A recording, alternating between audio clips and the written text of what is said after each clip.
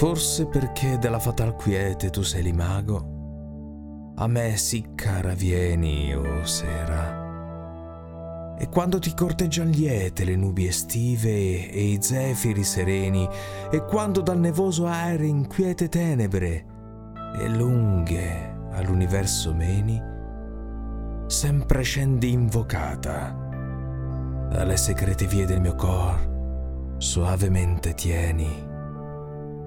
Vagar mi fai come i pensier sull'orme che vanno al nulla eterno, e intanto fugge questo reo tempo e van con lui le torme delle cure, onde meco egli si strugge.